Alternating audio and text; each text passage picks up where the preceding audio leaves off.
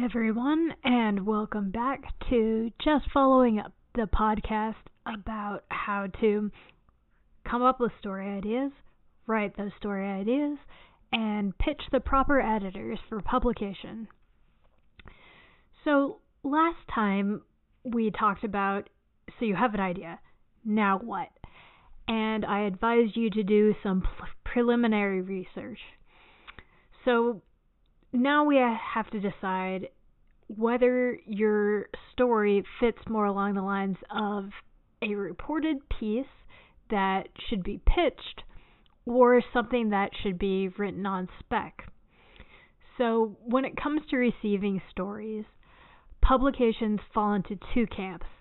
They either want pitches, which I've mentioned before and a lot of you are probably aware of, are basic outlines of story ideas and what direction the piece will go, or they want on-spec submissions. So what do they mean by on-spec? On-spec is shorthand for according to specifications. It means they don't want an email detailing the piece you plan to write. They want to see a draft up front, following guidelines they've already specified, either on their website or in their print publication or just somewhere online. Editors will do that quite often. Tim Herrera, the editor of Smarter Living for the New York Times, wrote a piece on Neiman's Lab about what he looks for in a pitch. I'll link to that so you can access it and read through it yourself. So this tends to happen, the on-spec pieces tend to happen with personal essays and op-eds or opinion editorials, since much of the story or account's draw is in the voice of the narrator or how it's told. But that doesn't mean all publications want these types of stories on spec. For example, Elite Daily took a personal essay pitch I sent and sent me a contract before I sent them a draft. Ooh, that reminds me. Speaking of contracts, we'll get into those later. It's important to know what rights you're sending away when you write a piece for a publication and what liability you'll have for what you've written according to the clauses in the contract they have you sign. And if any publication doesn't give you a contract, you should definitely ask for one. Always have a contract and read through it. Don't just sign like you do for the Apple agreement when you get a new iPod. Need to use iTunes. Okay. So when I wrote a personal essay for Playboy, the editor I worked with responded to a pitch I sent, but asked me to write the piece on spec before she committed to running it. This is another situation you may encounter. Honestly, this, to me, is the ideal way of doing it, since it means the editor has an interest in the piece you're sending their way. However, that doesn't guarantee they'll run it, and since on spec means before contract, you won't get a kill fee or a payment of a percentage of the original discussed pay for a piece if they end up rejecting it. So that's the dangers of on-spec. But you will have a completed piece to try elsewhere. You have to look on the bright side in these situations. Unfortunately, most of the big-name verticals don't operate this way, though. They either want the draft up front, no pitch involved for a personal essay, or a detailed pitch for a reported piece.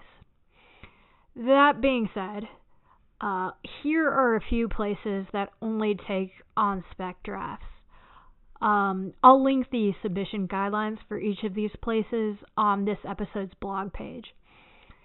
So some of the top ones I can think of right now that accept full drafts are New York Times, Modern Love, Washington Post, Solo-ish, New York Times, Rites of Passage, Long Reads, The guidelines article I'll link for Goodreads is titled How to Pitch Long Reads, but the editor does note in the piece that this is misleading since she doesn't assign stories based on pitches.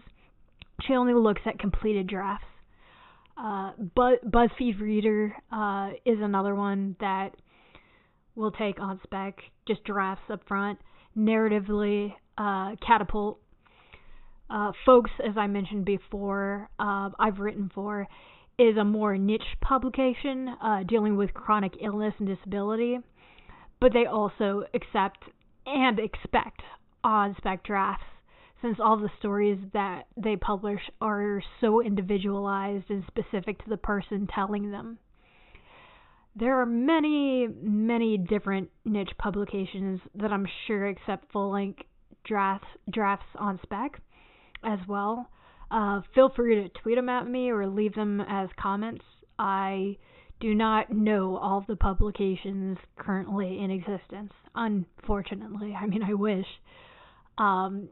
I'm not a parenting writer, but by any means, but I've definitely heard a good number of parenting sites are always looking for essays and accept them on spec.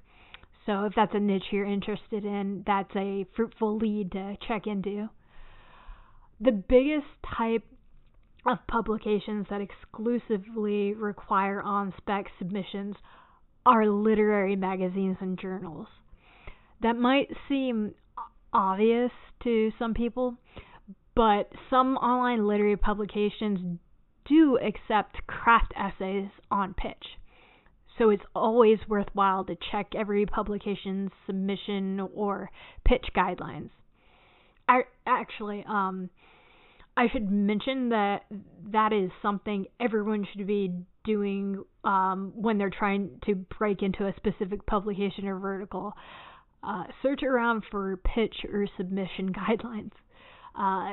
Sometimes they'll post them right there online, and that makes everyone's lives easier. So they're not getting off-topic pitches or submissions, and you know what they want. So you'll hear me stress specificity in all aspects of the pitching and writing process, because it's probably the most important lesson to learn about writing and getting published. Think of it this way. It's like a romance. Aren't the relationships you have with a partner way more intimate, memorable, special when they tailor their approach to your needs and desires? Now imagine if you went on a date with someone and they greeted you with, "Hello, sir or madam.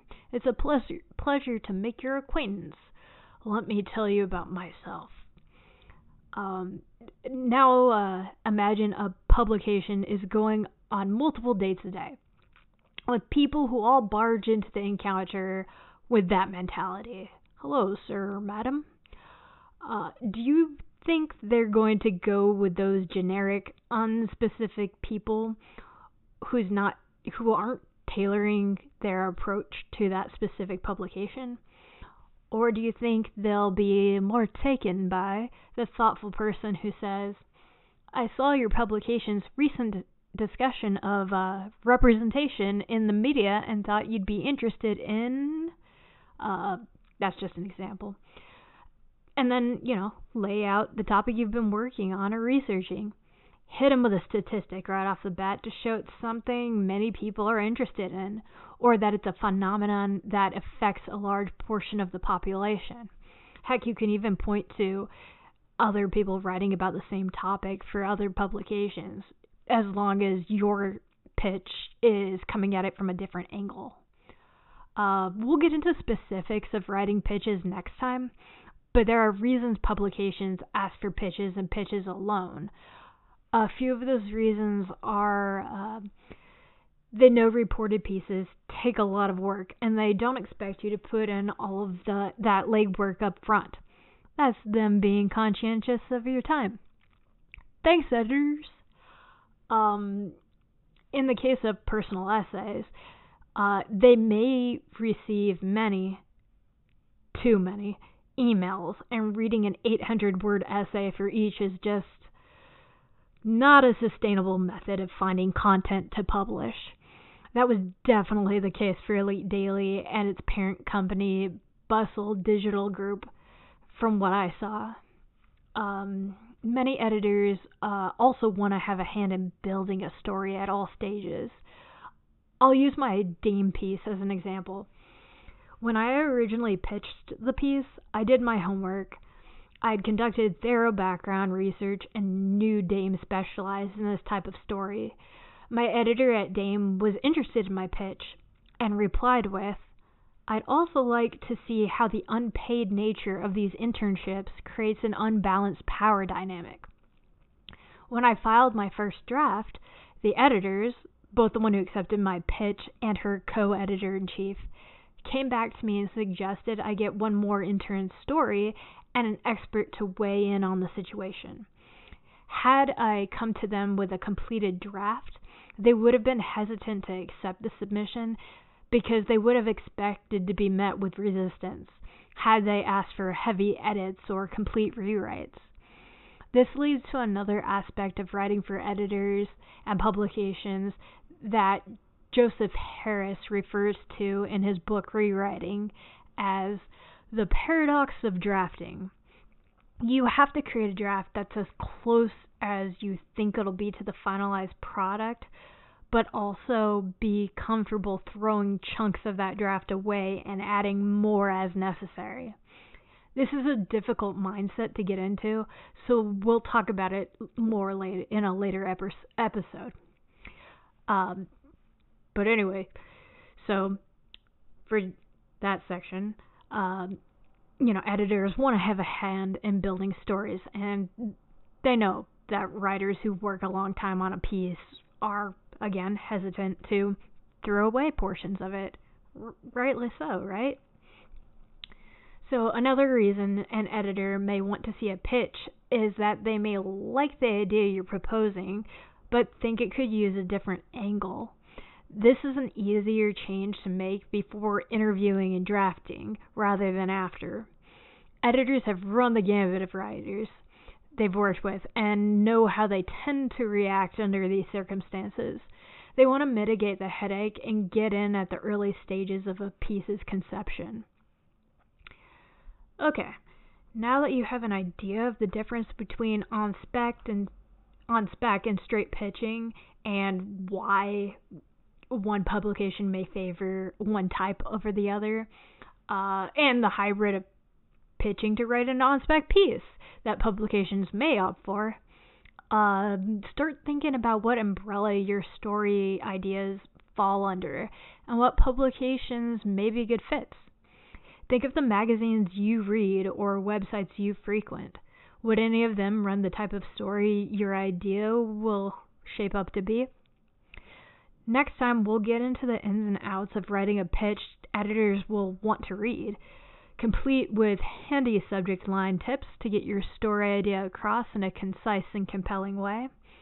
I'll share pitches of mine that have landed me assignments and pitches that didn't work and why, whether they were tied to a news peg that passed or not quite right for the publication.